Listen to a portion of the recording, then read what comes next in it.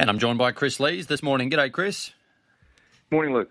Good morning to you as well, mate. You got one yesterday for our mate Jock. The Valet Jock Galogly at Newcastle with little beginnings. Mate, would have been a great moment. Yeah, very pleased to win a race named in his honour. He'd have been very chuffed. He had about 4 venues over the weekend. So He's too good, Jock. Four races, eh? He would have been chuffed, like you said, mate. And this horse had been building to that. Third up, is it the type of gelding that takes those few runs now to really come into his own? Yeah, he appears to. Yeah. He's just improved a little bit with each run. He had to carry 62.5 yesterday on soft ground, so it was a good effort under the circumstances, and he's probably ready to head back to a metropolitan race, I'd suggest, off that. You've got a nice filly there in Chile filly. I thought she was fantastic, winning the last there at Randwick. You opted for the 1,200 metres and rode her that little bit quiet. It seemed effective. Yeah, she's a nice filly. She was good on debut. First up, she ran well. They were just probably at a top for too long and just took its toll late. But she's come on nicely, and just that little bit of a trial, she reacted well. What are you going to do with her now? She's Magic Millions. She's a Magic Millions filly, but probably hasn't enough money for the 3-year-old race yet. She may run Saturday week up there. We'll see. Okay. Luncey's good in the Summer Cup? He was good. He was honest as always. Often finds one better, but always earns a check. So it was pleasing to see. Yeah, exactly. He always gives the owners a good run for their money. Gosford on Thursday we'll touch on. You've got some nice acceptors there in the mares race, the Belle of the Turf. Zoe's Promise looks a good option for her. Yeah, nice race. I'd suggest mile around Gosford will suit her with her racing pattern up on speed. So she gets an opportunity at stakes level again, so she should run well. Done well since? Yeah, she's come on nicely. And she's been building into the preparation quite well. You haven't had her for that long, but have you been impressed with what you've seen from her? Yeah, she's just improved in the preparation, just with each run. Nice win the other day, albeit she had a pretty easy time just stalking the leader.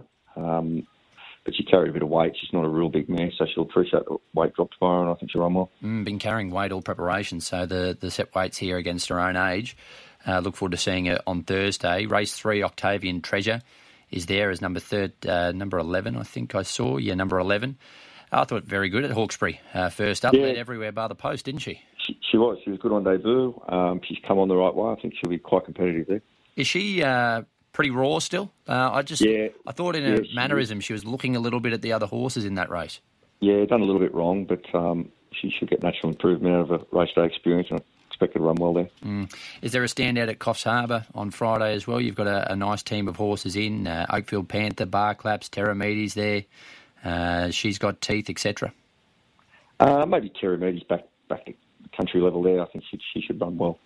Okay, fantastic. Mate, appreciate your time this morning. Obviously, you're hopeful to get up to the Magic Millions with a horse like Chile Filly. Obviously, she might not have the money for the big carrot, but is there another option there as far as placing her?